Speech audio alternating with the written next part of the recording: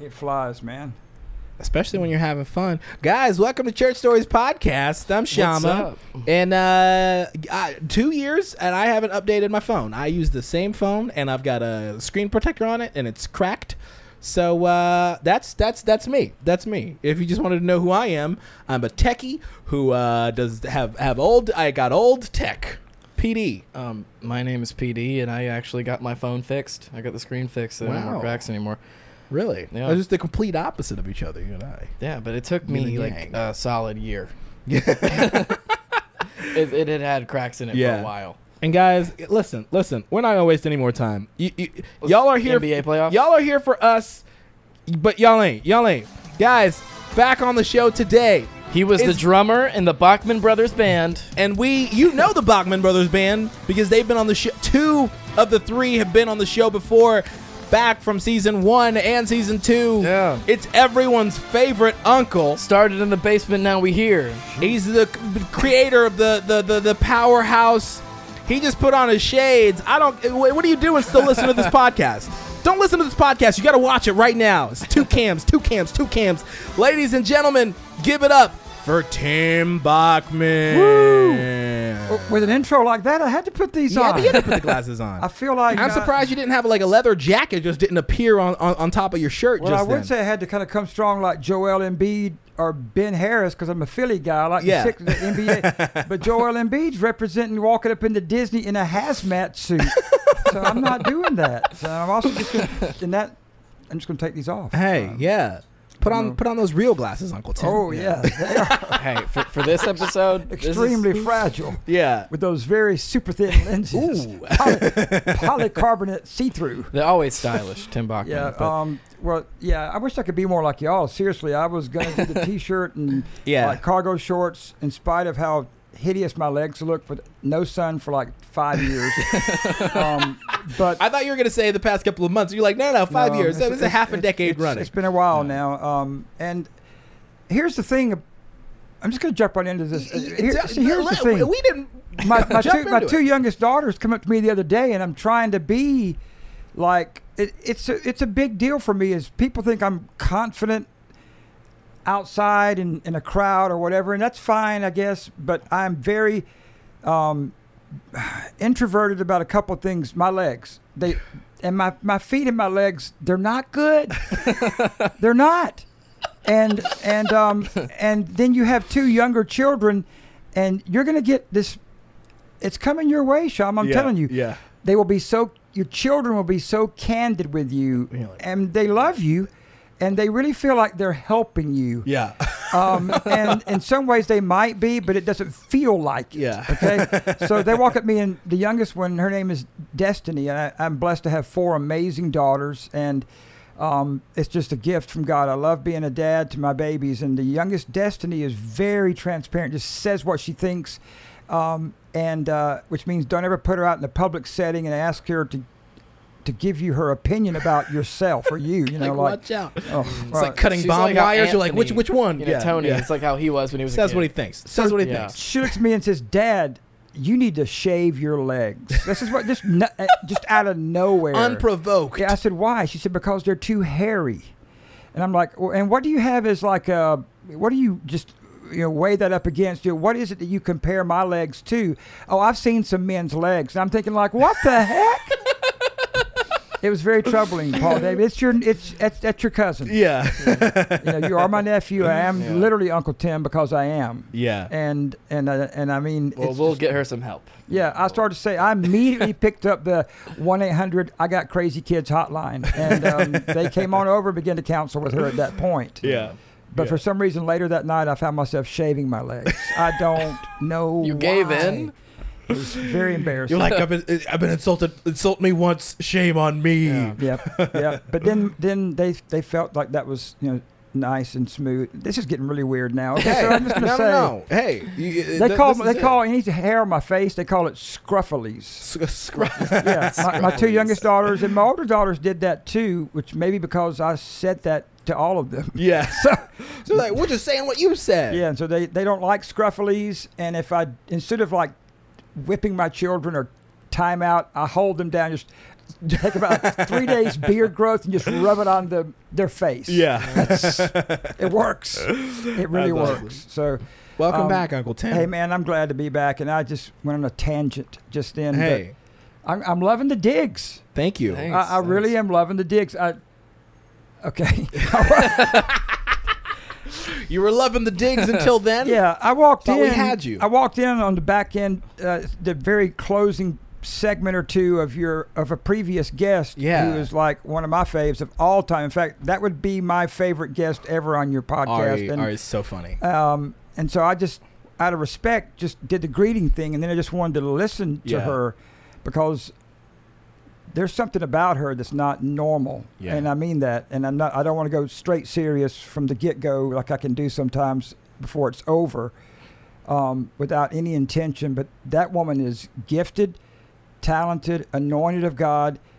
If there's ever been a person that I think fits the description of, she can give or share or has inside of her the Yeah. gift of laughter, as much as anybody. And I've been to some of your shows. You guys do a great job with these comedy nights that you've Yeah. done. In fact, I'm upset that they're not happening I more know. often. I know. This whole COVID-15 thing is really, I mean, 1927. no, this Whatever. whole whatever it is, it's really hurt the old comedy action probably in Yeah. here and neighboring communities and other states even. You guys, you brought a lot of talent to our market of Greenville, South Carolina. Yeah. Can I say Greenville? Can I just stamp that? Yeah.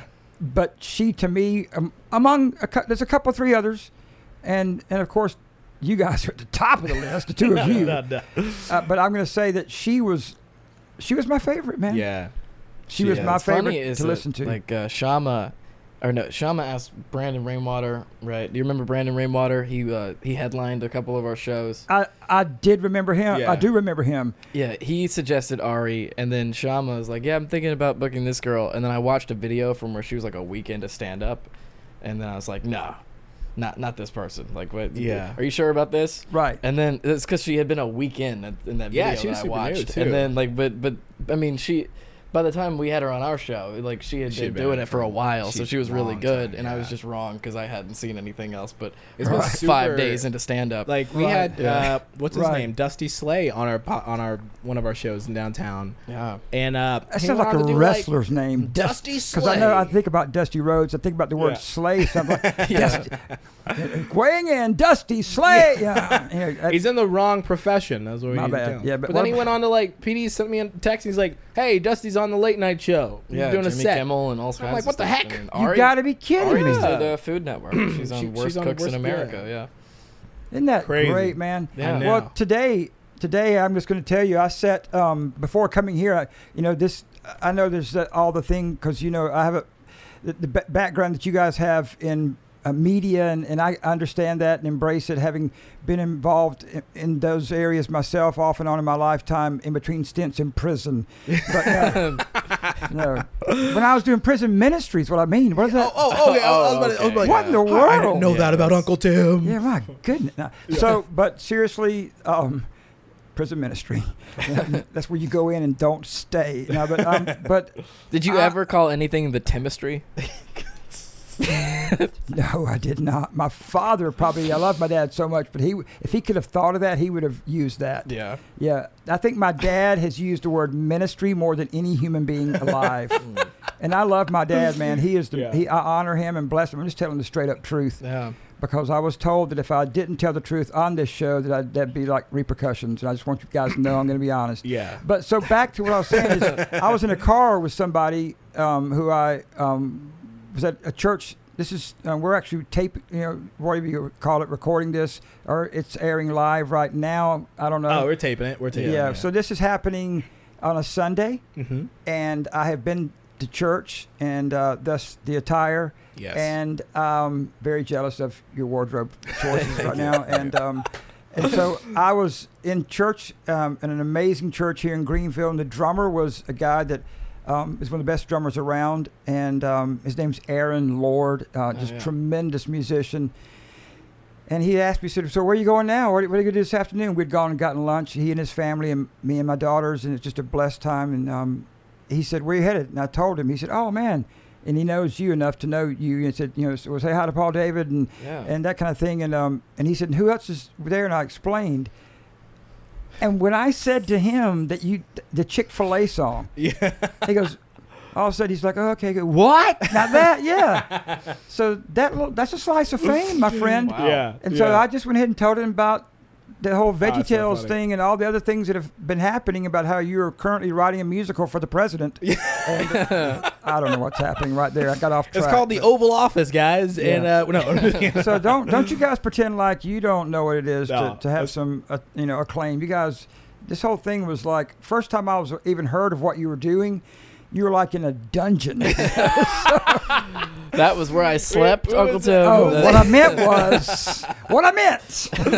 Yeah. What I meant to say. I was telling Ari that this is the season 3 is we're trying to bring back a lot of past guests to give them this is the red carpet non-AC treatment. We're like, hey guys, we have microphones and stands now and cameras and lights and you can look good on our show now as opposed to this is spending time in PD's lair. I don't know how many side jobs you guys have worked or when you hit the mother load with the VeggieTales gig or what happened. Yeah. I'm just saying that major props to you. This is like, wow. Vegas. Everything. This is kind of where it all happened. I'm feeling it. I feel like it's going to bring out my A game. Yeah. Well, hey, that's Uncle what we're trying to Tim do. has a story that just the preview of the story had me laughing hysterically on the phone. This has been pending for a long time. Yeah. PD told me about this story maybe like a year ago. I'm like, dude, we got to have Uncle Tim on. He's got to tell the story. We got to have Uncle Tim on. He's got to tell the story.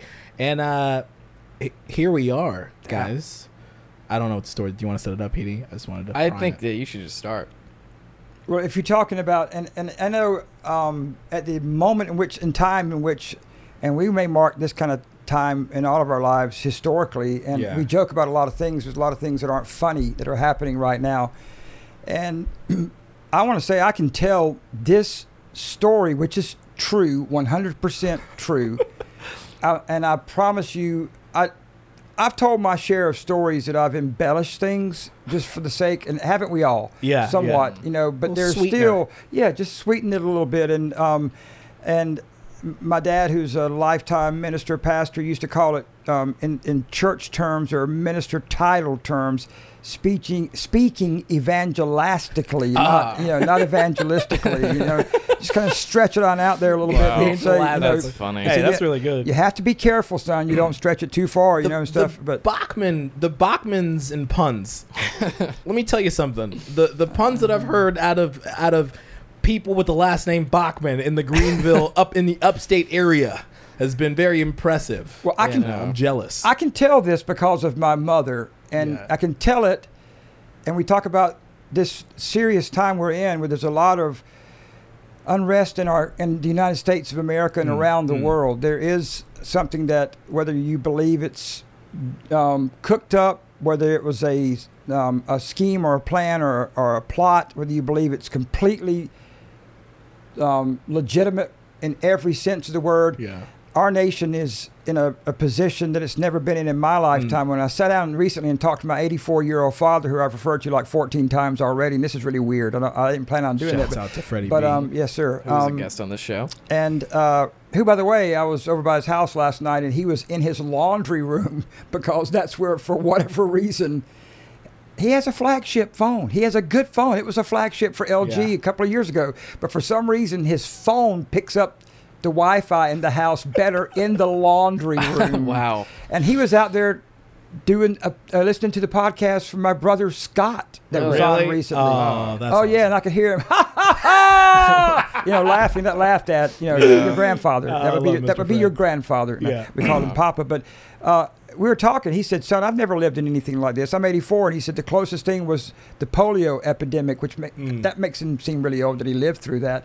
But he said, and that was nothing really truly like this. And then he talked about a couple of other things they called plagues and different things. I said, no, that was in the Bible. But he said that they had some plagues in his lifetime too. But I just said, Dad, we just need to stay alert and pray and use wisdom. And the other part is, the racial unjust in our nation, not unjust, unrest. Yeah. And there's a lot of injustice. There's a lot of misunderstanding, I believe, as much as anything. Right. But at the same time, I prefer not to speak about things I don't truly understand. Yeah. And I can try all day to talk about racial injustice when I don't have any experience with it myself. Yeah. I've experienced in my lifetime the closest thing was some socioeconomic unfair profiling, if you will, because where we came from as a family when we were very young, my parents never told us, made us feel like we were poor, but we were poor. But with God, you're rich in all things. We were never broke, but we were poor. Like Bishop T.D. Jakes says, I never knew that my spaghetti sauce was ketchup until I went to a restaurant and tasted some bolognese sauce with meatballs. Yeah. You know, I was like, "What is this in my spaghetti?" And they said, "That's sauce." He said, "No, it isn't." And, but so I didn't know. Yeah. But my mother did the best of anybody in my life at teaching me to love people.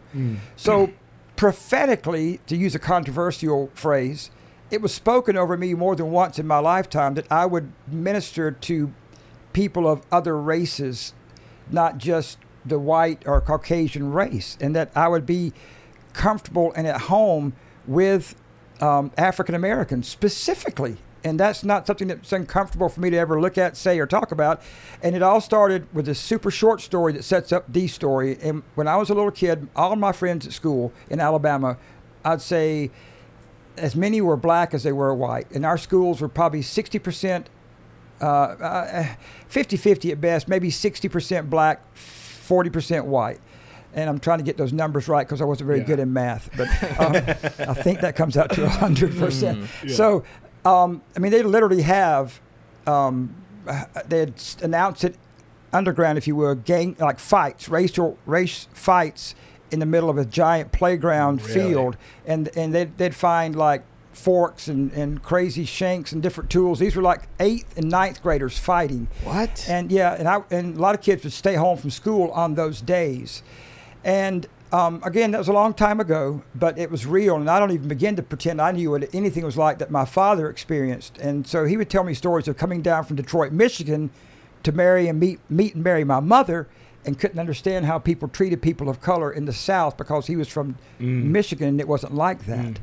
And he thought it was just a story, a fable, but he saw it with his own eyes. So my mother, raised in a very Southern environment, somehow it was because of her heart. And you remember, Nana, she loved everybody. She didn't care whether you were rich or poor, black or white, green or purple, tall or short, overweight, underweight, had a perfect smile, or you looked like you were the poster child for, some dental company trying to fix people. You know what I mean? She didn't give a rip, man. And she really meant that. And I would bring kids home from school because I loved friends and I talked a lot. And I would bring them home because my brother Scott never would. So it was okay. There was no need for no competition there. And that fits both of your personality types. so. Scott couldn't wait to get home from school. I didn't want to. I loved school because of the social activity part. And I'd bring kids home, and most of the time they were black. In fact, very rarely did I bring any of those uppity white folk home. No, what in the world? But I hardly ever did that. So I brought home a couple of kids, and one day we'd play ball together. We'd play baseball or basketball or throw the football. One day my baseball glove went missing. I left it out in the front yard, and back then you left things unlocked. You didn't care. You didn't like freak out over locking everything down. And our neighbor came over to my mom and dad's house, which is right beside the church that they pastored, knocked on the door. Sweet lady. She wasn't a bad human, but she had some things that were put in her from birth. She never saw anything else towards people of color, and she told Mom, she said, I heard that Tim's glove was missing, and then my bike went missing, a bike. And then she heard about that, and she said, I can tell you who it was. Now, what she said was, I bet it was that black boy that he keeps bringing home from school. And my mom looked at her and said, I'm just going to say Jones, because even though nobody would ever figure out who she was, I'm going to say, well, her name wasn't Jones. But she said, Miss Jones, I'm going to be very respectful to you because my mom knew your mom and we knew your family, and I do respect you and honor you. And she said, but don't you ever say something like that, because I was standing beside my mother and she asked me to step back, and she said, don't you ever say something like that in front of my son. And she said, and don't you ever accuse his friends of something based on their color. And she said, because when you cut them and cut me, we bleed the same. And she said, well, I can't believe, Joanne, you did that. And she said, well, you need to get used to it, and I need you to leave, and I need you to leave my house and go home. And then Mom sat me down and had a talk that was pivotal to change my whole life. Yeah. And it was legit. I'm not trying to put a disclaimer on what I'm about to tell, because I'm so at home. All through my life, I've always had extremely close friends of color, which means they were black, because I didn't hang with a Latino crowd because I wasn't around that. Yeah. It just was exposure. But people that I loved to worship with, most of them were black. And it was just a fit that was just, it felt right for me.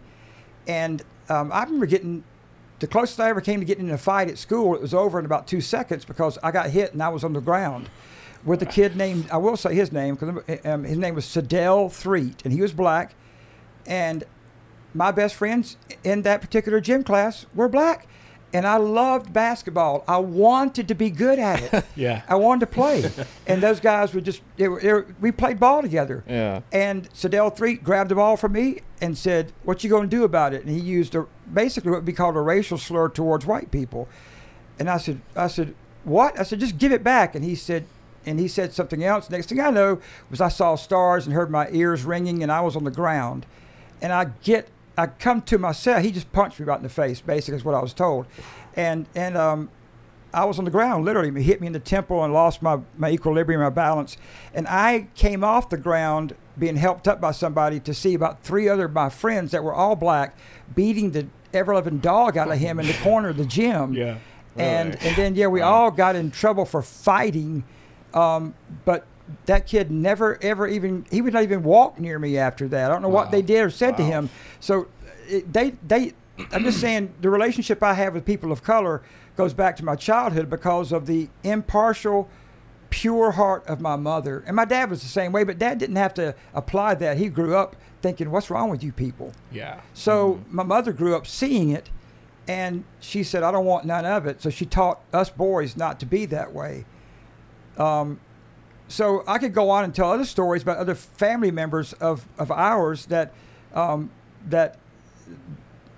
have relationships, black and white people together, and that's not bad or unusual or abnormal. Yeah. It is what it is, and it's a beautiful thing. So the story I'm about to tell, however, is something that is not going to be bad, but I can't make this up. What happened on that Sunday morning? So I want to let you get to that, but I was going to say that, what now there's a big fight for people, trying to be woke and progressive and to speak life and to hear you saying your mom, Miss Joanne, rest in peace, yes, was at the time. I mean, now they would say woke, but at the time, just was doing the right thing. Right. And you went, hey, this is not how. You're not going to speak. You're not going to instill. You're not going to plant those seeds in my household, and also just cultivated the understanding of, hey, we're all the same, and we're going to treat people the same, and biases, bias doesn't have a place here. And what was the story that she told me? I mean, that's phenomenal. Of her bringing buses of black kids into the church. Right. The actual physical location of the first church they pastored, they were the associate pastors, and that pastor resigned or retired. They became the pastors. It was in a very bad part of town, economically speaking, and white and black people lived in that part of a little town called Eufaula, Alabama. And so the Lord spoke to her about starting or helping to progress a bus ministry, which used to happen in churches a lot. They sent out buses to pick up people to come to church. And she felt like, why are we only sending it to the white people? So she started busing in black kids to the church, and a lot of the staunch old liners that were there just did not think it was a good idea. And she basically was like, well, if they can't come, then nobody should be able to come, because Jesus died for them like he died for the others, no matter what the color of their skin. So it went back even before then. That was before I was even born, or when I was just a little bitty baby. And to finish that earlier little snippet, they did find the person that stole my bike and my glove, and it was and I don't judge him because he's white, but it was a troubled white kid that lived about across a creek bed and a ditch way back behind where our church property was. And one day a knock came on the door, and it was a local police officer with that kid asking to speak to my mom and dad, and if they wanted to press charges against him because they had enough with the bike and the glove, which were returned by them. Yeah. And we did proof of ID, that kind of thing. Kind of like going to a pawn shop and finding your stuff. Yeah. No, proof of ID. Yeah. What else? Anyway, that's not really fun. But and he said, "You want to press charges?" And my dad looked at Mom, and she said, "You know, honey, don't do it." She said, "Don't." And Dad said, "Well, how about this? How about if we just have him come to church for the next three Sundays or something like that?" And of course the kid was like, "I'll do it, Pastor Bob. I'll do it, preacher. I'll do it." So you pressed charges, but the charge was go to church for 3 weeks. That's kind of how it came out, isn't it? Yeah. It's kind of mean to say that. This is the worst church in town. And if you talking back to me now, you're gonna have to be there at Sunday school too. That's right. Yeah, exactly. We're gonna call the police back. And we're gonna lengthen this punishment. You know, I think you touched on a very important subject when people talk about like, well, Race, well, what can we do? Yeah. You know, and there's this big push for, well, what can you do right now, or what are you doing right now? Yeah. Where I'm like, you know, it's a marathon. It is. You know, it is a marathon of reaching out to people and eating with people that you don't typically know or their culture, whatever. And you know, I don't know, man. It's just forever reaching out, as opposed to now I've equated it to when they're like, oh, white people, you need to do everything you can now. I'm like, well, you don't go to the gym and do everything in one day. And if you do, you hurt. You know what I mean? It is bad for you. It's, you know, I think the people who've had the foresight of, hey, you know, I think this church, my business, my family, we're not just going to hang out with people who look like us. Yes. You know, I think that understanding spans and should last and should have existed a long time ago. And yeah. I didn't know any of this was going to go this way, but I just thought of this so strongly and feel like I need to say this. My parents, you remember Nana and Papa's place up on Little Texas Road? And you may have even been to that house before. I think I knew you all after they had moved. And it was a popular place to bring, you know, for my older daughters, Bethany and Brooke, to bring their friends back when they were in high school and middle school. They'd have sleepovers in this like guest house that the church my dad pastored had helped finish and facilitate and stock for people to come and stay for free when they needed a break, when pastors were just about to lose it. Over the stress of being a pastor, or missionaries would come back to the U.S. had nowhere to stay. They could stay there at no charge. And then when I got into broadcasting and television, sports TV shows, coaches would bring their families, or recruiting people could stay there and for free, and it would be a gift and fly under that NCAA radar and that kind of mess. Seriously, it was a good thing. Wow. And and they always left these huge amounts of cash under the sofa. No, they did not. I just got to be funny for and a you're minute. like, wait a second. So, what happened in the guest house? So my three daughters, well, yeah, I have four, but Bethany and Brooke said, Dad, can we invite some of our guy friends over to Nana and Papa's and have dinner and just hang out? And I said, absolutely, just ask Nana and Papa, and they did. So I was up there with them. They invited three guys, and all three of them were black. All three of them were athletes at their high school that were very well known and very sought after as far as scholarships. They were just, and I got to know them through high school sports TV work, and they were just stand-up kids that came from.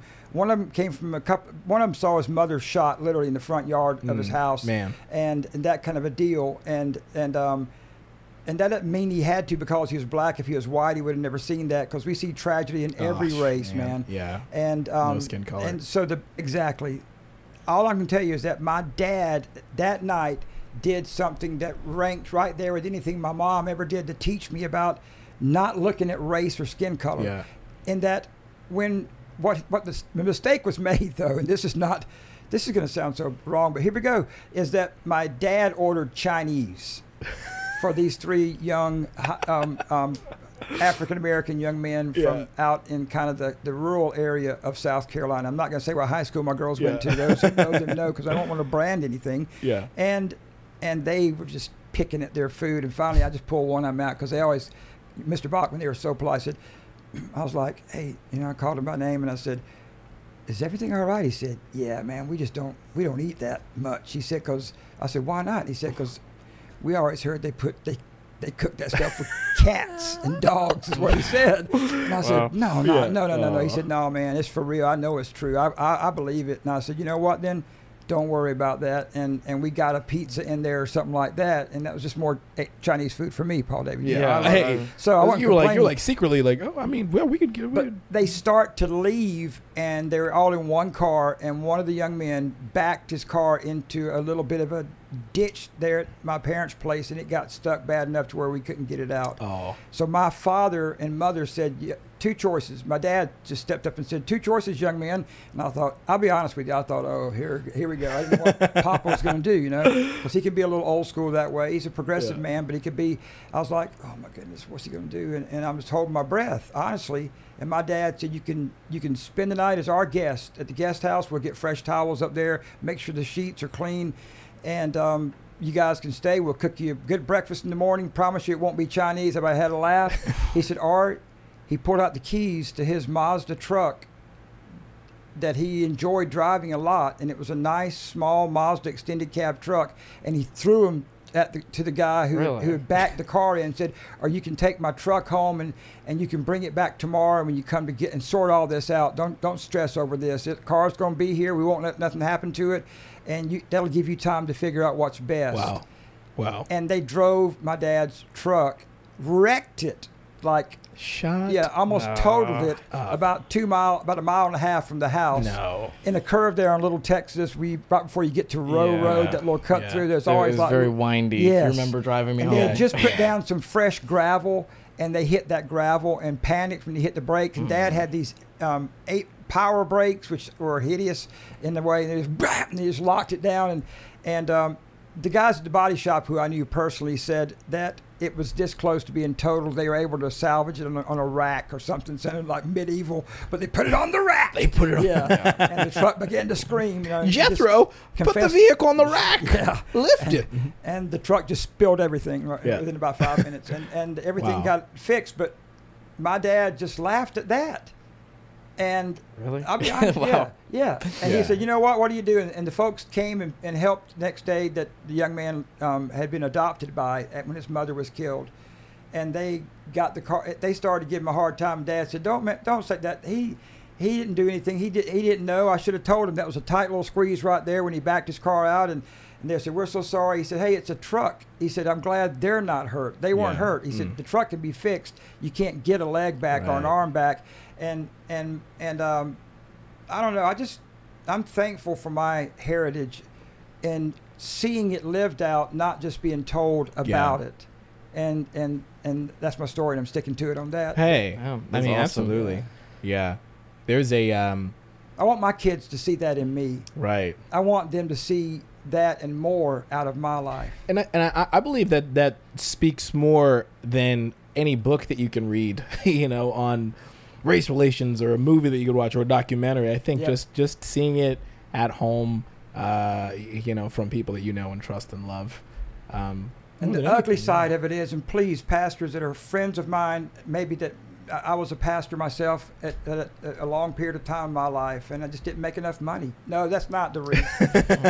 But I love the church and I love the ministry so much. But there are pastors that I saw as a very young man that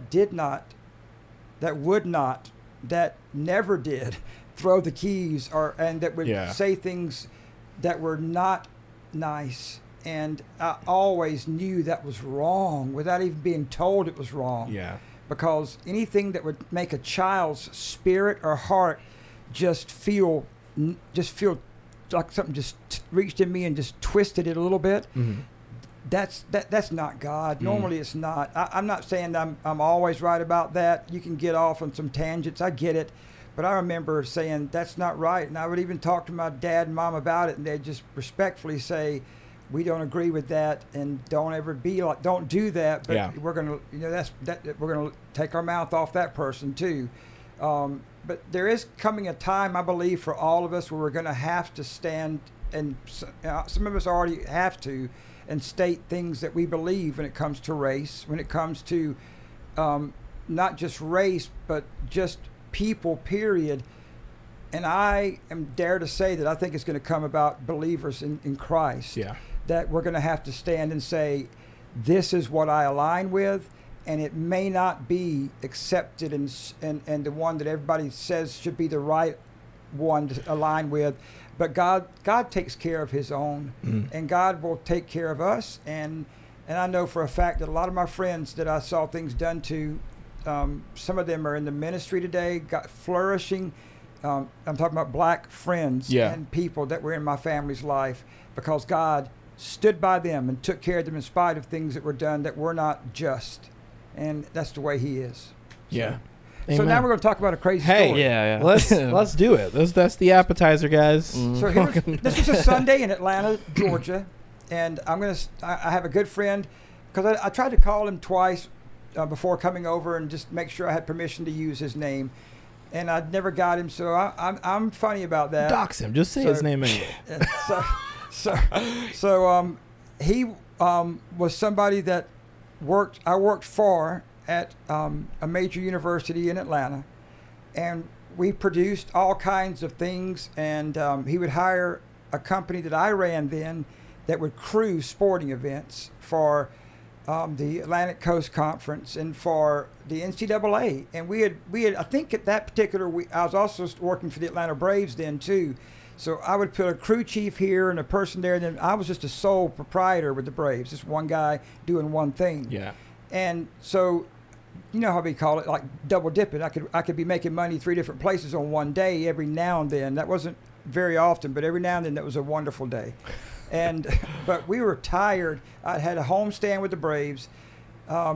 He had multiple events on campus there in Atlanta, and with him, I was exhausted, and I know what it was. We had an editing project that we did on the side, using an edit bay there in Atlanta that we had stayed up all night working on for a company here in Greenville. He was my number one go-to guy for editing projects. And we both are believers, and this really came out of this one thing. We started making some mistakes in an edit, and I just said, you know what, I'm spent. And he said, I'm exhausted too. And when you guys have done this kind of thing, Yeah. you grab that couch and get 10 minutes sleep before you have to hop up and do another voiceover or do another edit or approve an edit that your associate did, or double check somebody's spelling on a lower third. Oh my gosh. And when you spell Eleanor Roosevelt wrong, you're in trouble. You can't let that kind of, and when we realized we were making those kind of mistakes, it was literally a tribute thing, and Eleanor Roosevelt was mentioned in it. We had to put her name on a lower third, and he misspelled it, and I let it get past me, and we sent it digitally to their people, and he sent back, and he said, I love everything I'm seeing so far, but you can't excuse stupidity. And this is for an institution of higher learning here in the upstate. And I was like, excuse me? Pardon me? And he said, spelling the First Lady of the United States, Eleanor Roosevelt. He said, you spell Eleanor, and he spelled it all out with caps. And I was like, I am so sorry. And, you know, that just makes you look dumb when you spell. And so we realized then we're not at our best. And then he either looked at me or him. I don't want to take the credit and say it was me, try to be super spiritual. But one of us said to the other, man, I am dry as a dog. And I knew what he meant. If he said it and he knew what I meant, we meant spiritually. Yeah. And he said, yep. And I said, I think that's the problem. And he said, well, whoever said it, the other person said, I agree. And I said, we got enough people. We got competent people that are better than we are in some of these areas that work for us. Let's just leave and let's get this first game going and go to church. It was an NCAA tournament, I believe it was, in baseball that day. And we knew we were going to be burning it all day again. And they said, let's go get refreshed. Literally, that sounds like churchy or cheesy, but I said, I need a refreshing, man. I feel like I'm in a desert spiritually. And when you're that way, Satan's trick is to make you make a mistake on a big project that costs you thousands, if not tens of thousands of dollars with a client. Mm-hmm. And you may say, oh, man, I made a mistake. No, listen, it all goes back to who you are. And if you are a son or a daughter of God, he puts the creativity in you because he is creativity. Yeah. So I looked at him. I said, let's go to church. He said, let's do it.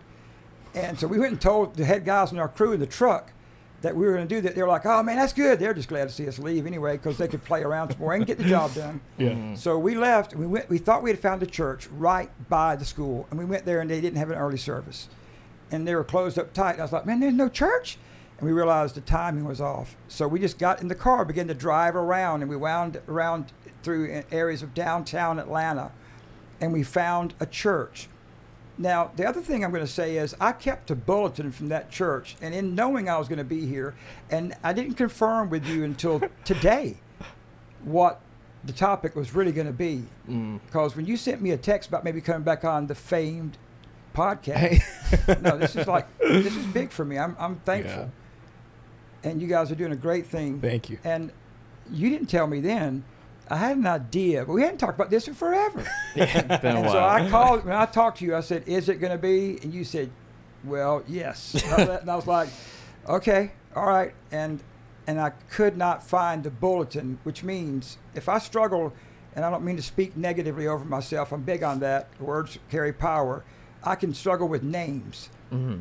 And I know it wasn't Ebenezer Baptist, the most famous Baptist church in the city of Atlanta ever, historically speaking, when it came to black. But I think it was New Elizabeth Baptist Church. I could be wrong, but please, just can we scratch that, please? Is this mic on? No. But it was we found this church. People were still going in it. What time was this? It was around 10 o'clock in the morning on a Sunday morning. Yeah. We found out they had an early Sunday school, and they had a 10 o'clock service, and then they had an afternoon. They took a little bit of a break and had an afternoon service. I believe. I think we had some food there, and but it wasn't a small structure. Yeah. Mm-hmm. And we just parked, and he looked at me and said, I said, now this is a black church, because I knew I was good. Yeah. But I didn't. He was like my boy and everything, but I knew his background was a little different than mine in his walk with the Lord. And he said, oh, man, no, I'm good. He said, let's go. And as we began to walk across this large parking lot, this is when it began to happen. I realized that there were no white people going in the building, but I said, do you notice something I noticed?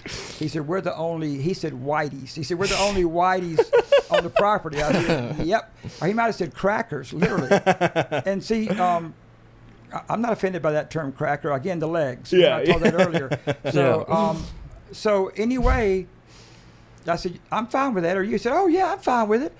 And so we get in there, and the church was so full, we had to go to the balcony.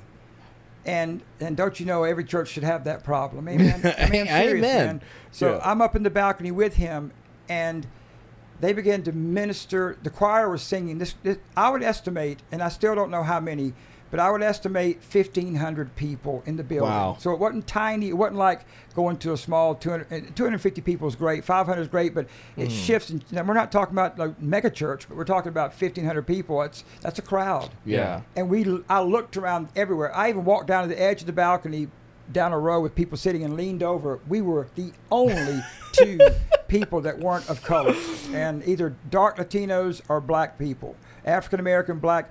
And again, I think either way to call that is fine. Some of my friends prefer to be called black, some African American. I would ask them, and I would respect whatever they said. Yeah. And so we were the only people that weren't of some color other than white. White's a color. So we're the white color in the building. And he looked at me and said, this is awesome, like that. And I'm thinking like, I mean, it is to me, but what reason do you mean that? He said, I don't know, man. I just feel something different. And that's when I knew he had never really been. I'd been in a black church. Yeah. And my dad always told me as an evangelist his whole life, or a pastor or a missionary, the easiest place to preach is in a black church that really loves the Lord. He said they will pull the word of God out of you because they are with you, because that's how much they agree with God's word. Yeah.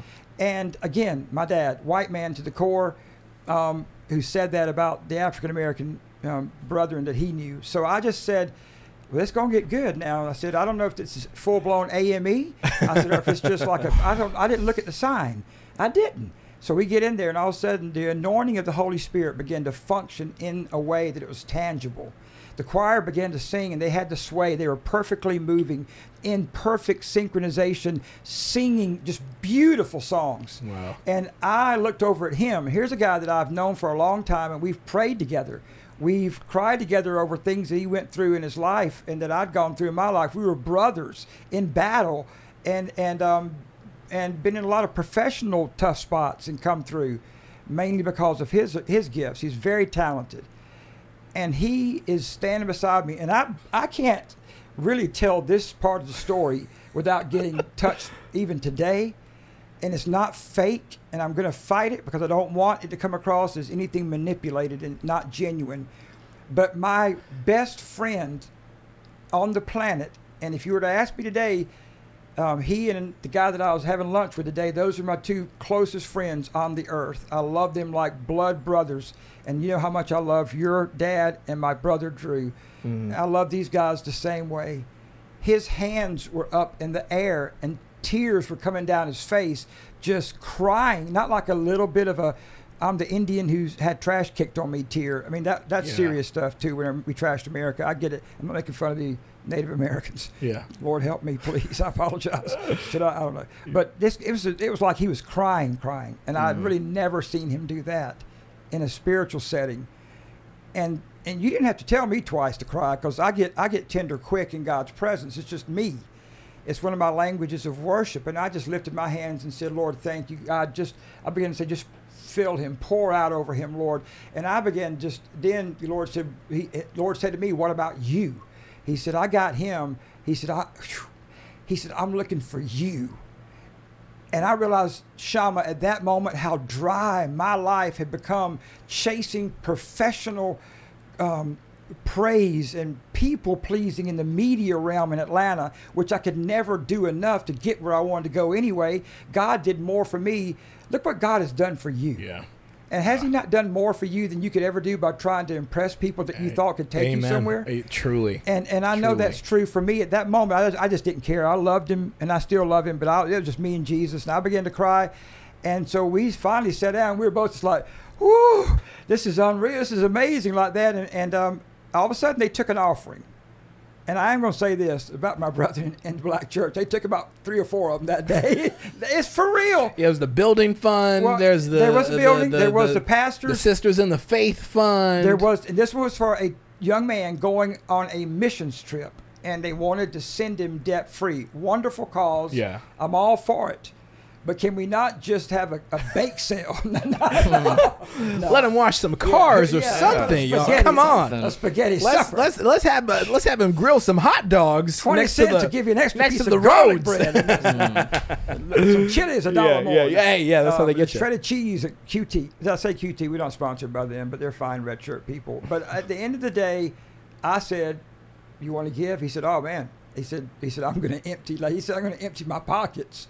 And I don't know. I didn't remember him carrying a lot of cash. I knew those kind of things about him then, and I didn't carry a lot, but I had some. And we went down. And the offering at that church, they didn't pass the plate. You had to come down and walk. Yeah. They stood in the front, and it was the white outfits, white shirt, white jacket, white bow tie men with white gloves, white pants, white shoes, and the ladies were in white. They were the ushers. And at least that's what I thought they were. And maybe something else, just serving in that capacity. And they were all in one section, and they got up in like perfect alignment and got everything lined up. And here we go down, and they dismissed the balcony first. That's kind of important. So they have us come down, and we're like, and he's like, the whole way down there, man, this is just the best. I'm so glad we did this. This is the best day ever. And I'm thinking like, yes, but I said, calm down, man. Like that, I literally was saying, relax. I said, you don't want them to see us like going like a couple of like people who's never been to church or something, you know? And he was like, I don't care, man. I'm just so, he was just overjoyed with, the Lord had really touched his life and mine. So it was like a refreshing in a desert season. So what do? You get excited.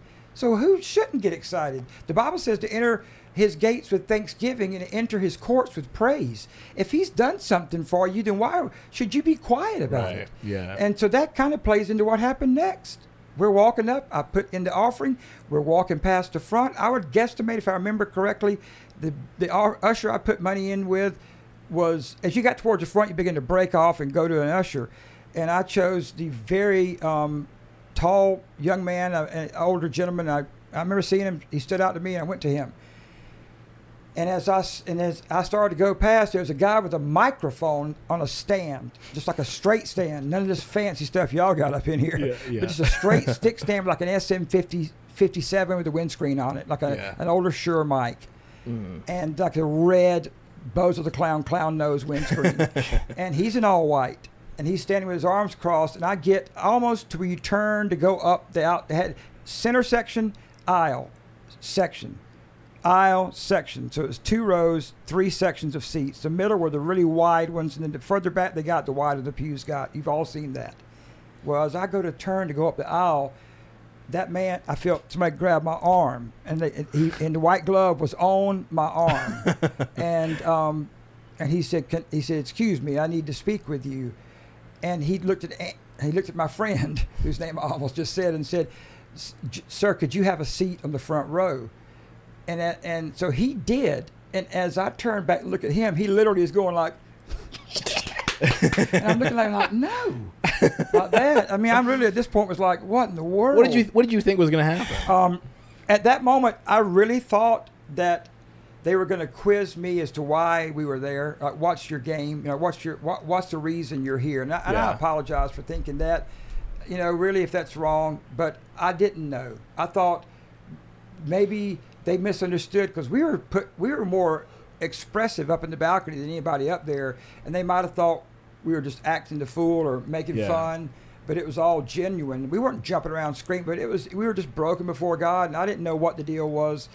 And as soon as he got me to a certain point, he leaned into my ear and said, "The bishop would like to speak to you." And I said, "Excuse me?" Like that. I said, "Pardon me?"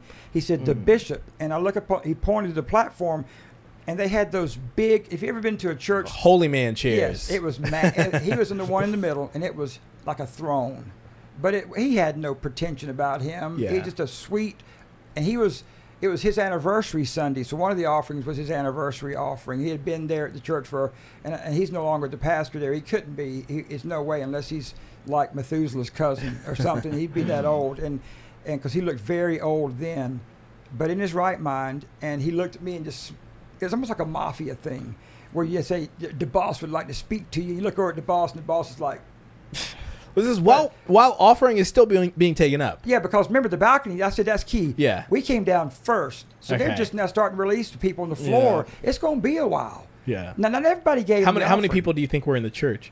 About 1,500 people. Yeah, wow. But I would say probably only about half of that participated in that offering. But still, that's a lot of people. Yeah. And so he said, "Can I ask you a question? The bishop wants to know where you're from." And I said, "I'm from Greenville, South Carolina." He said, "Then what brings you to our city and to our church?" And I said, "I am here doing sports television work with the Atlantic Coast Conference and the NCAA." We would do the sat feed footage of all the NCAA baseball regionals and super regionals. And this particular school made it to the regional and super regionals like clockwork. And so we would be hired to do what's called cut-ups, and we'd run them to the sat feed of one of the big networks there in Atlanta. They would dump it in, send it up to the bird in the old terminology, send it to the satellite, and then everybody, like Channel 4, Channel 7, I'd get home and see our footage locally being shown. Wow. If any of the local teams were in that tournament. You know what I mean? Mm-hmm. Or I'd tell my parents, hit the VCR, whatever it was, DVD recorder. Hit it, record it. Yeah, and get on it. That's and so all of a sudden, he said, I told him that, and I said, "And that is the director of television and video production at said university." And when I said that, he said, "Oh, Lord Jesus," like that. And I thought, oh, no. But he was just touched by the fact, and I don't mean this, I'm just being honest with you right now. I'm just being transparent. So everything I've said today on this podcast is from my heart. I really do believe, and I've told this before to my father and other people, that gentleman at that moment thought, this guy is worth some bank, and he's from here. And he said, "Why is he here?" I said, "Because we both were dry and thirsty spiritually, and we were hungry, and we drove around, and God led us here."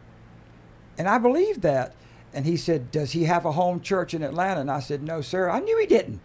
Because back then he was driving back and forth to a hometown in South Carolina. His family hadn't moved to Atlanta yet.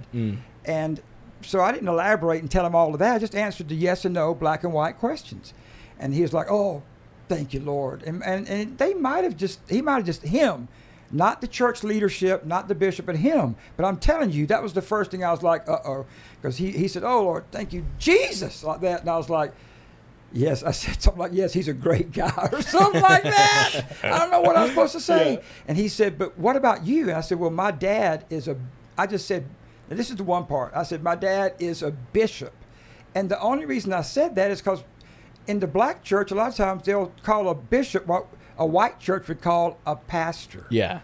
Or a father or a shepherd. And actually, my dad reached a title of an apostle because of the apostolic gifting and anointing that was on his life. And if people listening to this think that's crazy, I don't apologize. It's in the Bible. So, yeah. But I knew if I said apostle, I didn't know how that church would take the word apostle. Yeah. So I just went safe and said bishop. And and then I got the second, glory to Lord Jesus, like that, and he would grab my arm with the white glove, and I'm thinking like, you really need to stop doing that. and he said, I'll be right back. He said, just have a seat in the front row. And he walked me back over and sat like I was royalty. Went up to the bishop. He was whispering in his ear, and the bishop was just, I could see him just shaking his head like back and forth, like that, and then nodding his head. And then that guy, he whispered back to the man. He came back down, and he said to me, the bishop would like for you to come up on the platform and sit by him. And I said, for what? I think I just said, why? I think that's what I said. And Andy, oh shoot, he leans over and dang it! We can bleep it out if you want. Yeah. He leaned over and said, do it, man. This is going to be awesome. And I said, stop it. Like we're just having, I said, were you even like Sunday dressed? Like, what were you? It's like a button down? Yeah, it wasn't, no. And you know that in that kind of black church, everybody was dressed. Oh, yeah, to the nines. To the nines. The ladies had on the Easter-looking clothes with the hats. And even the younger kids, the younger boys that would be at school the next day in T-shirt, jeans, and Chuck Taylors or in Jordans, they were in like dress shoes that hurt their feet because they were too small, but they had to wear them in like suits that their mother made them wear with a vest and a tie, a clip-on tie, but it was a tie. Yeah. And the guys that had money, they dressed like they got out of a Bentley or something, and they came in there with like a hat and the whole nine with a cane. Some of them, the older men, would have the canes. You know what I mean? Yeah. It was that flavor. Yeah. And so I said, why? He said, because he wants you to speak to the people and tell them what you told me. And I was like, what did I tell you? Yeah. And he was like, that your father is a bishop, and that the Lord touched your life today. And I said, and at that moment, it just hit me. Oh, okay. That's all this is about. They just want me to give a testimony. And I've never been shy in front of an audience or in front of people. And I just said, I'll be happy to. And it just, a calm came over me, and almost like an anticipation and excitement. And so he walked me up there. The offering's still going. I'd say it's almost about 20% of the people left to give. We're still in line. And they were singing and swaying and the organ going. They had a drummer and a bass player. And a guitar player doing like a, in the black church, the guitar is more like a ding, ding, ding, ding, ding, ding, ding, ding, ding, ding, ding, ding, like that, instead of like going ham, more like a B.B. King type thing almost sometimes. Yay, and then it's just going. Hey man, that's and I was loving that. I was getting. That's not even the real song. That's the idol. That's the in between. Is the jam session, right? Yeah. And they're just breaking that down a little bit before they went back into a verse or a chorus or That wasn't even a bridge, like you said. And so all of a sudden, I'm sitting in a chair beside him. He leaned over and said, "Young man," he said, the deacon. He called him deacon. Deacon so and so told me what you shared with him. He said, "Can you share that with the people?" I said, first of all, I'm honored to be here with you today, Bishop, and I meant that. And I said, I understand this is your anniversary Sunday, and I said, what a legacy. I saw how many years you've been here. And I said, what a legacy. And I said, and what a honor it is to be with you today. And he said, thank you, son. He said, that means a lot. He said, I don't know how many more of these years I've got left. He said, this might be my last anniversary Sunday here. Either I'll go on to my heavenly reward or I'll take some of my reward here on earth. You know what I mean? And I said, yes, sir. Yes, sir. My father is near retirement as well. He said, tell me about him. And I just told him a little bit about my dad. And next thing I know, it's wrapping up. And he said, well, I want you to speak to the people. He said, I said, and say what? What would you? I said, I don't want to say anything. He said, just say what's on your heart. And so he got up. They got up and did one more song, just a song, a real song. And during that song, it just began to come again, a wave of his presence. And I couldn't wait at that point. I was so excited to get the mic. That sounds so terrible. Yeah. And he got up and introduced me. He said, he said, Timothy Bach. I think he might have called me Batchman or something like that. They never get the last name right. Yeah. Nobody does. Red and yellow, black or white. You had that happen. Yeah. Mm-hmm. And he didn't say my last name correct, but I didn't care. And he said, he asked me if I'd ever been in the ministry, and I said yes. So he called me Reverend Timothy something, and I appreciated that. And I still had credentials then, could marry and bury people in South Carolina and other places if I had permission. And so he said he's going to come and share with you. They are a guest. He is also with. He embellished that. I don't know that he knew what to say, but he made that person who was with me's title even bigger than it was. and he said, let's make him welcome. And I just stepped up, and I don't know what made me do this, but the first thing I said was something like, because I said something like, I went black church. And I just said, I want to give all praise and glory to our Lord and Savior Jesus Christ, who was and is to come and lives forevermore, like that. And the whole place just went, I mean, like it's like the whole church just broke loose. Yeah. And I said, and I was glad when they said unto me, I do remember saying these lines, let us go into the house of the Lord. He said, because today I was dry, I was thirsty, and I remember telling my dad, I now know what you mean. I could have gone on for an hour, Shama, because everything. And they do. And they do. And everything I said, they just began, they'd get up and just shout and maybe do a little dance in the aisle or wave that funeral home fan, because I don't care how cold the air was.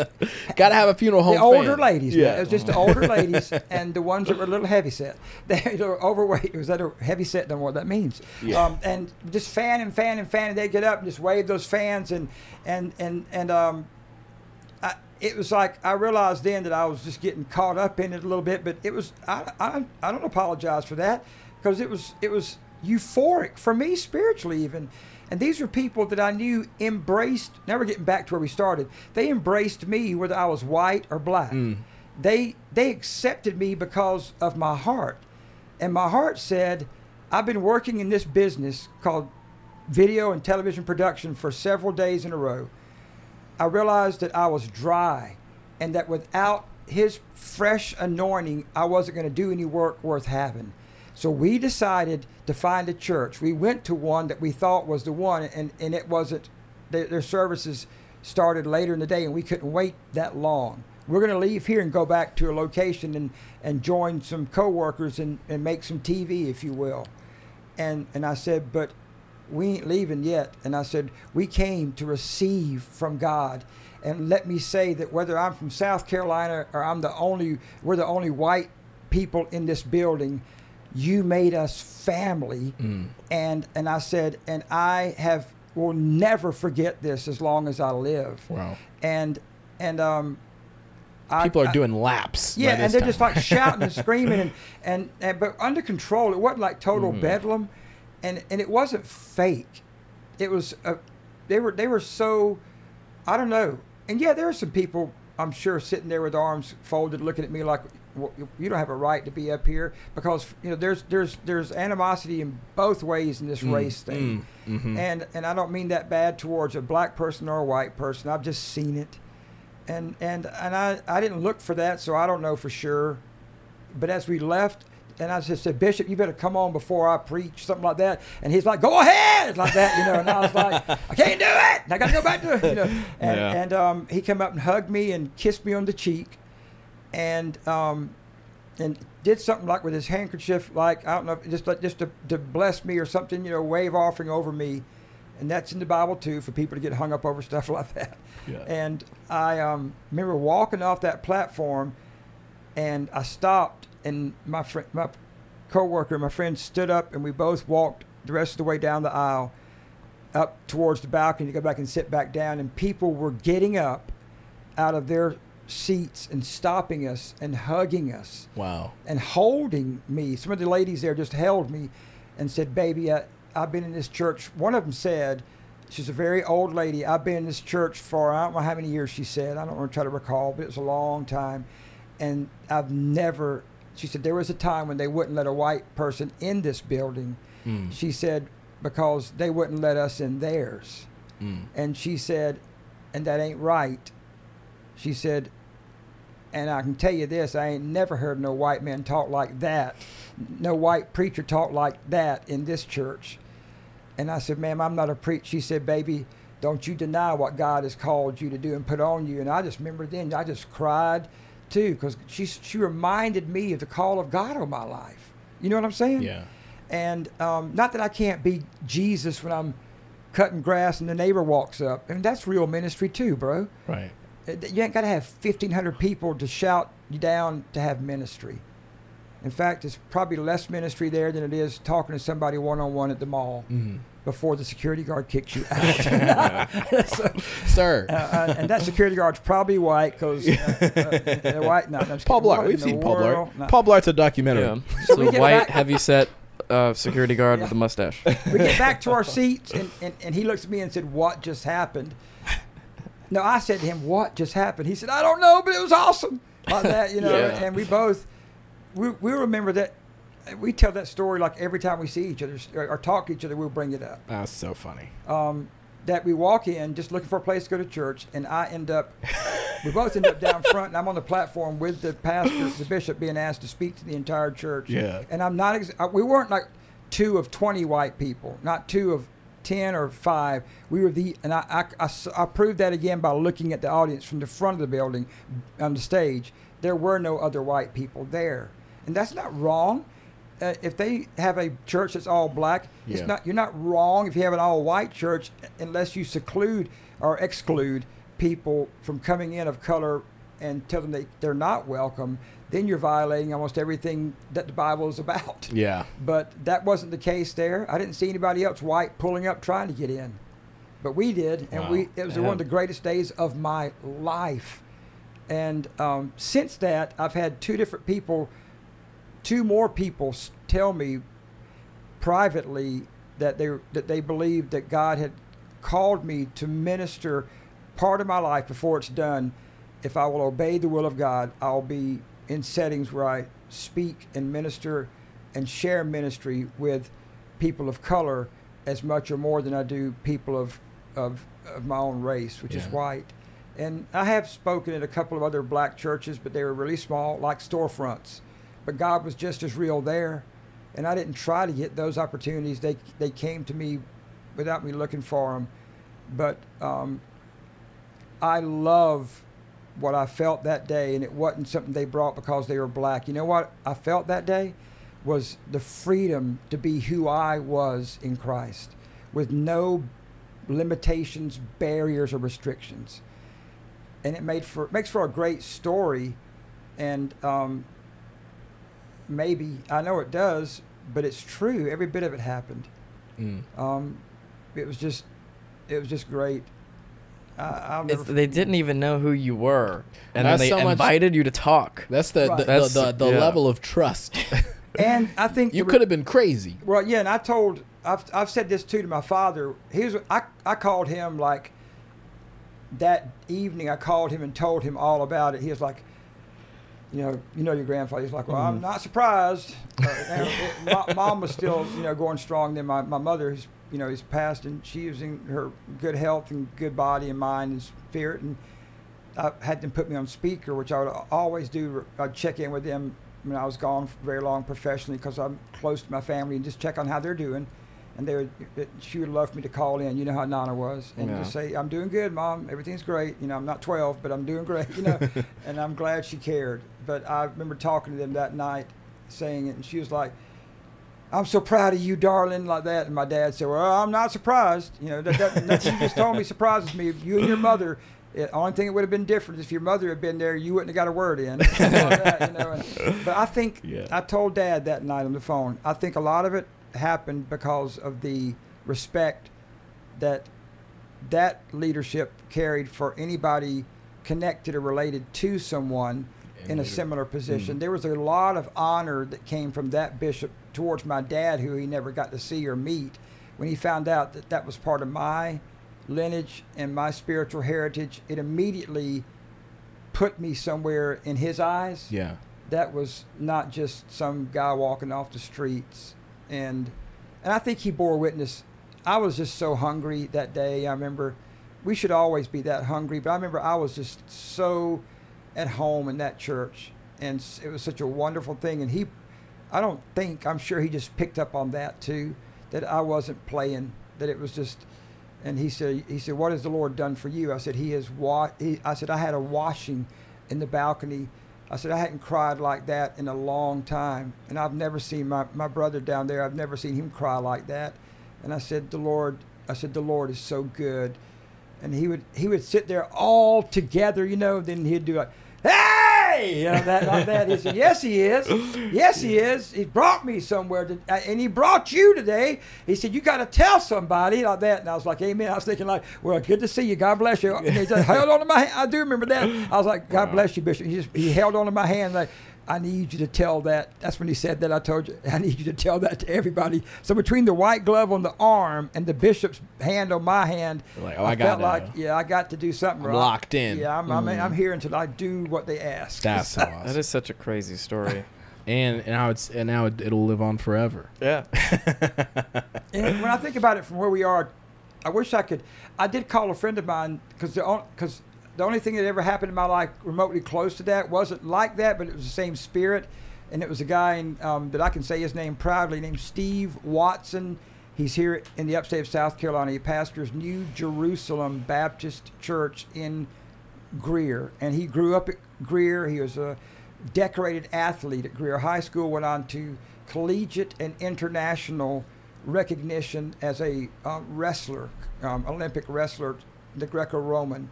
Not the Raw, which I know we have an affinity for. There's not Olympic professional wrestling. What? I apologize.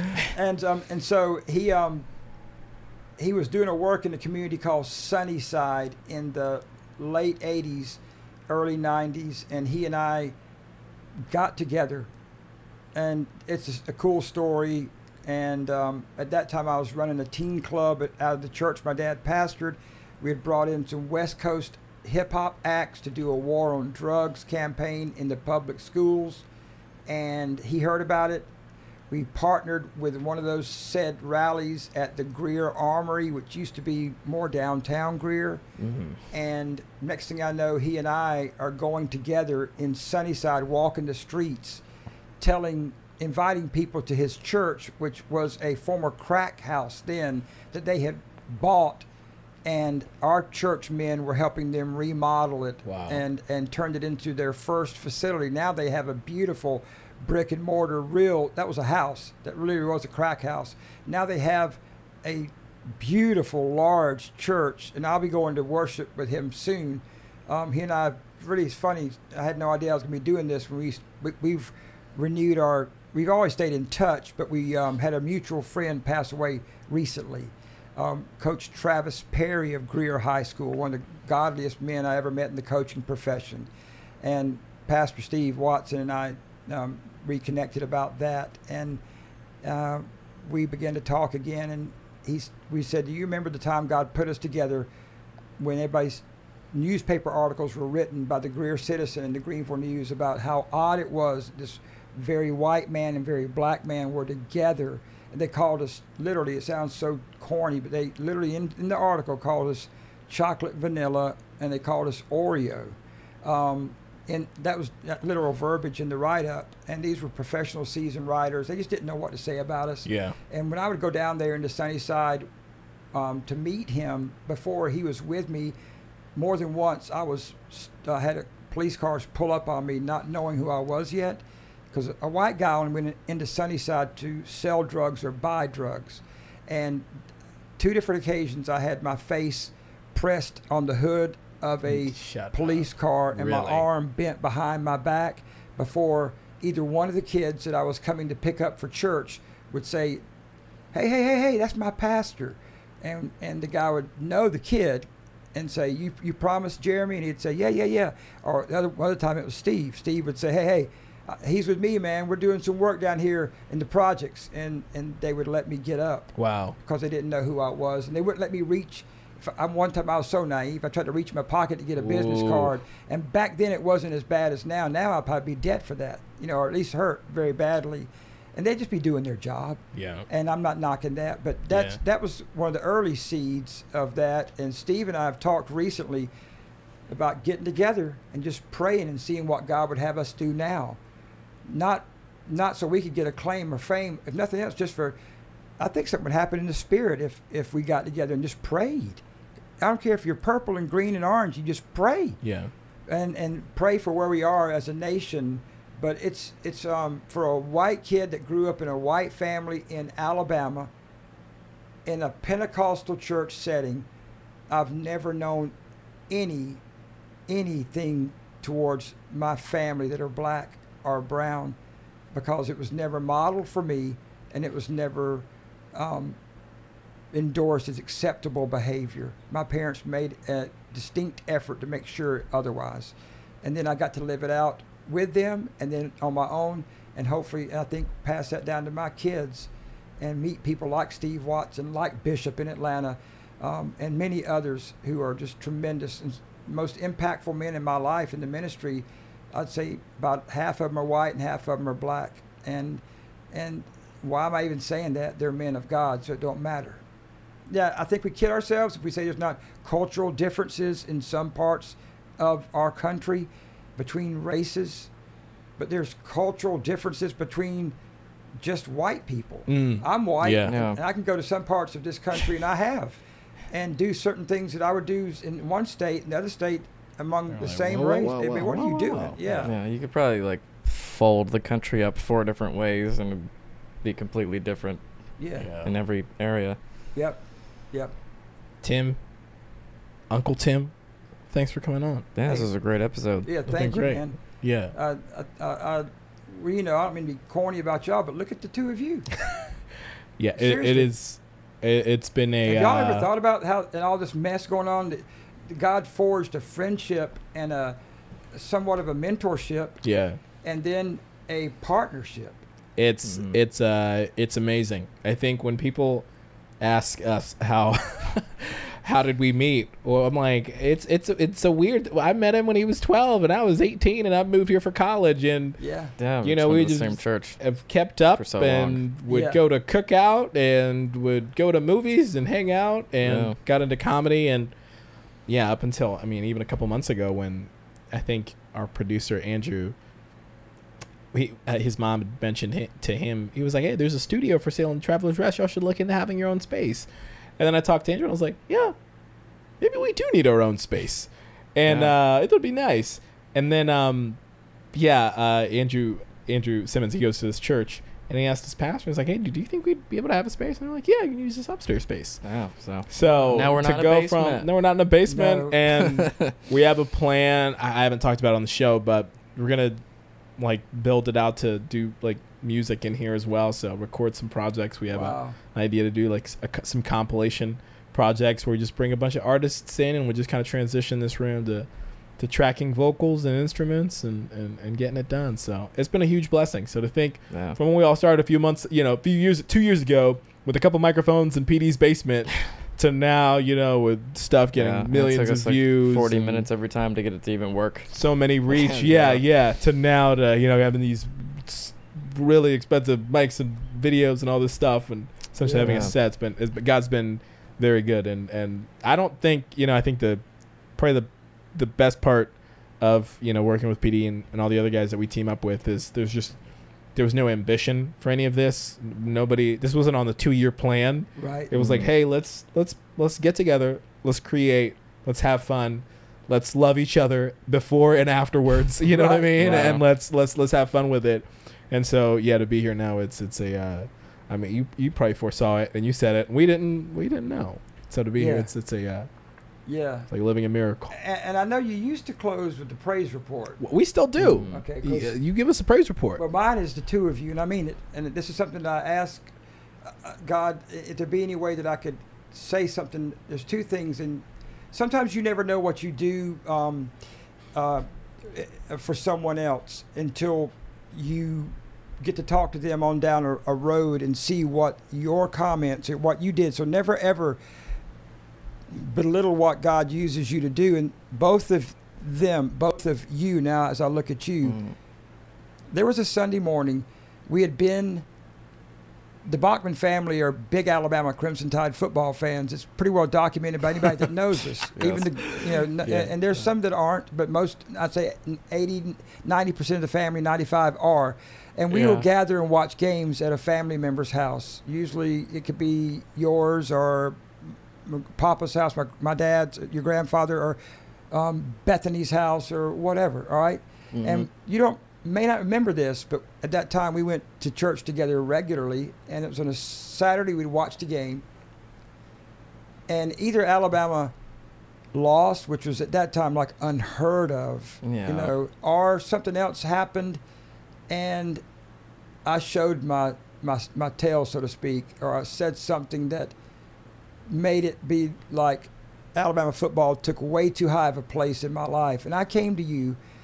I'd been on the stage in the worship team that Sunday at the church we attended, and I came down. You were sitting about middle of the middle, and that day you were with your fam. I mean, your guys were together, your mom, your dad, your sister. Y'all didn't always sit together. This little, sneaky kid named Thomas would always try to like pull you off to the side. Nah. And so, but it was just y'all were together, and maybe Thomas was sitting in the same row. I don't know. I love Thomas. If he's listening, he knows I do. And I came to you and I said, "Got a half a second?" You said, "Yeah." And I said, "What I did or said yesterday about Alabama football was wrong." I said, "I don't want you to ever think that matters more to me than my relationship with Jesus." Do you remember me ever doing that? Yeah, I do. And you looked at me, and this is what I praised the Lord for about you, and then I got one for you. You said, you looked me dead in the eye, and you always do that. Sometimes for me that can be a little uncomfortable, even though I'm out going. I'm just so used to doing podcasts now, I feel like. Yeah. Well, stare at people. Yeah. You looked at me, well, please don't do that anymore. You looked at me and you said, "Uncle Tim, I know you, and I would never think that Alabama football would mean more to you than your relationship with Jesus. It's too late for me to ever believe that." Yeah. And I was like, Wow. whoa. And I remember walking away thinking, I said, "Thank you, I love you." You said, "I love you too, Uncle Tim." And we did the family hug thing because I love this guy. And he I knew you were just caught up in the moment about LSU beating Alabama or whatever happened that day. Ed Orgeron. And so, but that moment, you really just ministered to me, man. So that's a praise report. I mean that. And that was something that I've thought about I never want to get back in that position where I have to even say that. And I don't think I have since then, except for that one game. No, I know I haven't. It has changed for me some. I'm still crazy about him, but not quite like. I mean, I don't like Alabama football, but so thank you for that. I praise God for your ministering to me. The words you gave to me were healing words for me that I needed right then. For you, I was fortunate enough to work an event recently that you were hired to be talent on. You were, I believe the term they gave him was celebrity judge. Celebrity judge, yeah. Me and Lauren walked up on that, was right? The Greenville Christmas Parade. Yeah, y'all biked over, yeah. And I was just a guy that got some food services, some catering early on in a tent. and just ran a camera. Yeah. Just a lowly camera operator. Other camera Hey, operators. that tent was that little VIP area where It we were was at. That the was the joint. That was the place to Man, be. no doubt, man. The catering, They had the food hot. there It was cold, and they had hot chocolate and fruit and cheeses and crackers. Hey, of all the events I've ever worked, this is real fast. What would you say? Guess, I've worked a lot of events, entertainment and sports. If I told you the two events, is about a three-way tie for the three things that had the best catering of anything I ever worked in my life. One would be something dear to your heart. Yeah, wrestling, WWE, Vince Oh my McMahon. gosh. catering. They have like, It's, yeah, legendary they got a spread? stories. oh my gosh, they have a chef inside and a Yeah. separate like chef, sous chef type tent outside prepping the food, the pre-prep and cooking and all that early stuff. Bring it in. The other guy finishes it. It's like he dresses it up and finishes up. Does the emerald, bam, bam. You know, the Yeah. emerald guy, the old guy, chef guy does stuff, and the amount of stuff around the room is just unbelievable. I just still can't ever remember anything like it. Then there was the Golf Channel. I believe that. Yes. And for wrestling, Ric Flair, when he left WWE to go to TNA for a little bit, he said that TNA gave them like a pizza each, and that WWE had enough food to feed China. That's perfect. Yeah. Because the third A one, pizza each. the one that came in Yeah. third was a thing that I only worked twice in my life. The show is a music tour, and I would get, like you do now, you get a call. Hey, you want to work they need a so and so, and we know Yeah. they know that you know production, and you're Right. not going to embarrass them. You're not going to act like a fanboy or break a camera. So I used to get those calls a lot, and because of my position at the arena here, and I got the call for the Justin Bieber show that came to Greenville, and it was the last two shows of his American leg of that tour, and I worked the Greenville one. The guy liked my work, and they took me with them to Atlanta for the Atlanta show at Phillips Arena, and that was the one where Akon walked out in his white Adidas suit. Yeah. And he's sponsored head to toe by Adidas because everybody was on Bieber's record back then. Akon came out. Luda came out. Luda. The 69 Boys came out. The guy who opened for it was Sean Kingston, who I sat with at catering, Wow. and he was such a nice guy, just so unassuming, and just he was vivacious and very talented. Yeah. He might have been the most talented person on the stage all Crazy. night. And then who was the girl that came out that did stuff with him? Oh my goodness, did a big pop star as well. All those people were in Atlanta. None of them were in Greenville except Sean, who was on the tour. And their spread, I'm sorry, Hey, the Justin Bieber spread was ridiculous. he had that was- 15-year-old pop Yeah. star tour money. Can't imagine. Oh, Honestly, that's like when we do shoots now. I'm like, hey, that is, regardless of however the shoot goes, yeah, Mm. people need to know that they can eat well. yes. That's all that matters. It could be Yeah. hot as day. It could be a 14-hour day or whatever. But if I was like, hey, they As long had as I can snack on peanut M&Ms all day. plenty of Yeah. breakfast, plenty of lunch, and then plenty of dinner. Yeah, that's it. Well, I'm not sure if it's in any of the shots. It's going to be accessible to the video side. Oh, you want? But I'm going to I tell can you pan a camera that over. catering here. I've been waiting for this. As soon as this thing's over, I'm opening the mini fridge and I'm stuffing my shirt full of these small snacks. I'm doing it. It's right over here, and it's a beautiful thing.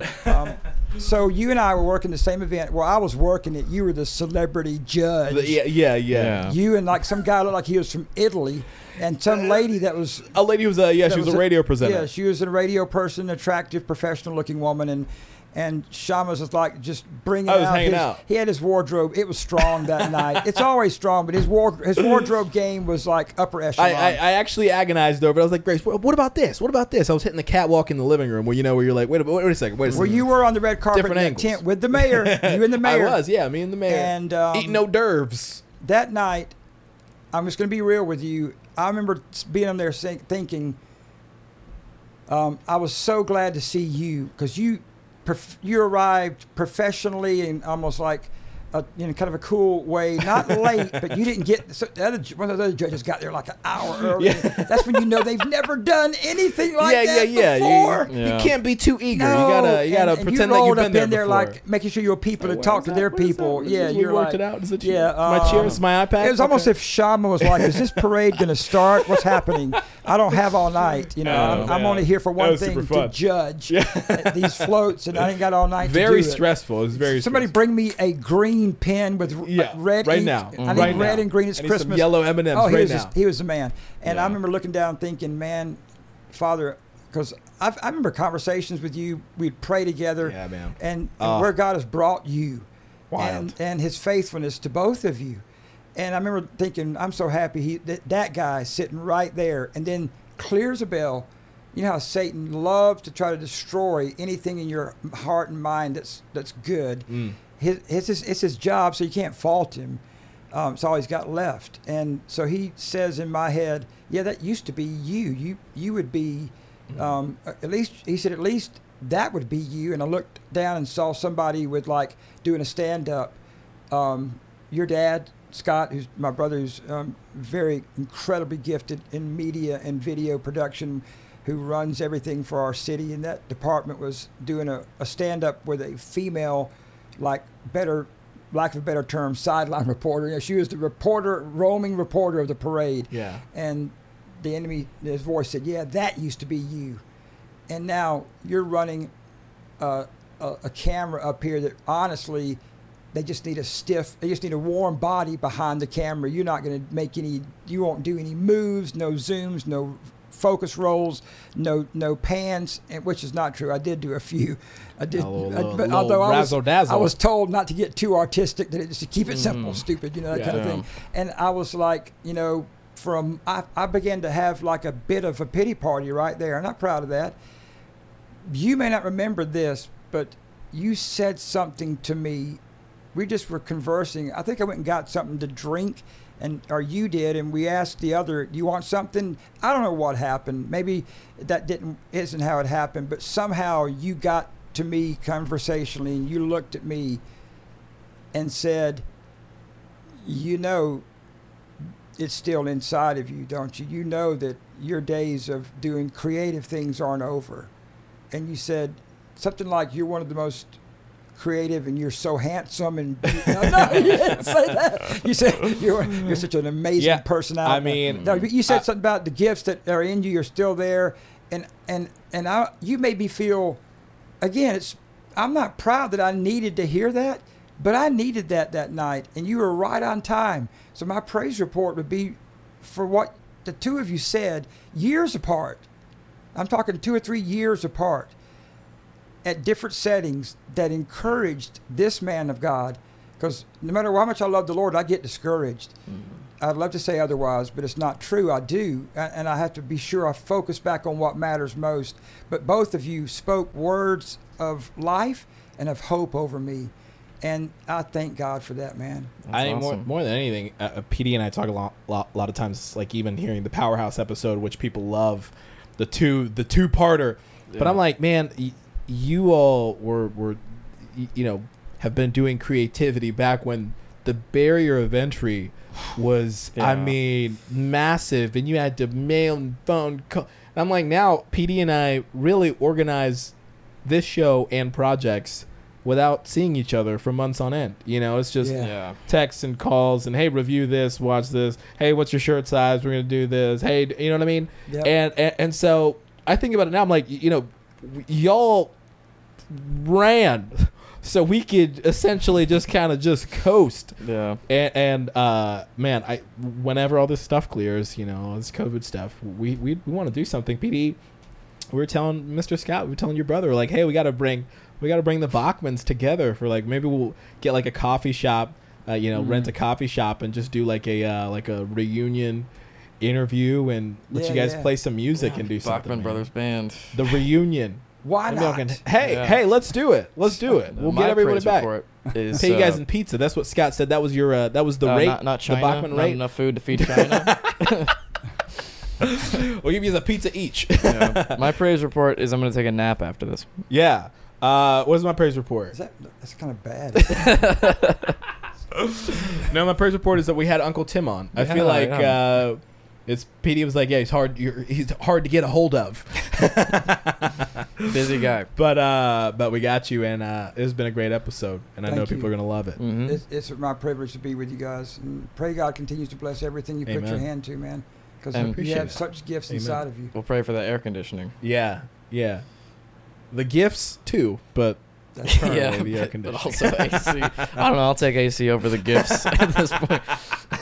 The gifts got us the AC. No, Tim, thanks so much. Hey, let me do the. Hold on a second. I got to do the. What is it? How we normally end this? This has been Church Stories, And you've been awesome. and this has been Uncle Tim, and that's been camera number 1, and that's been camera number 2, and this has been the microphones. This has been the set. All right. See ya.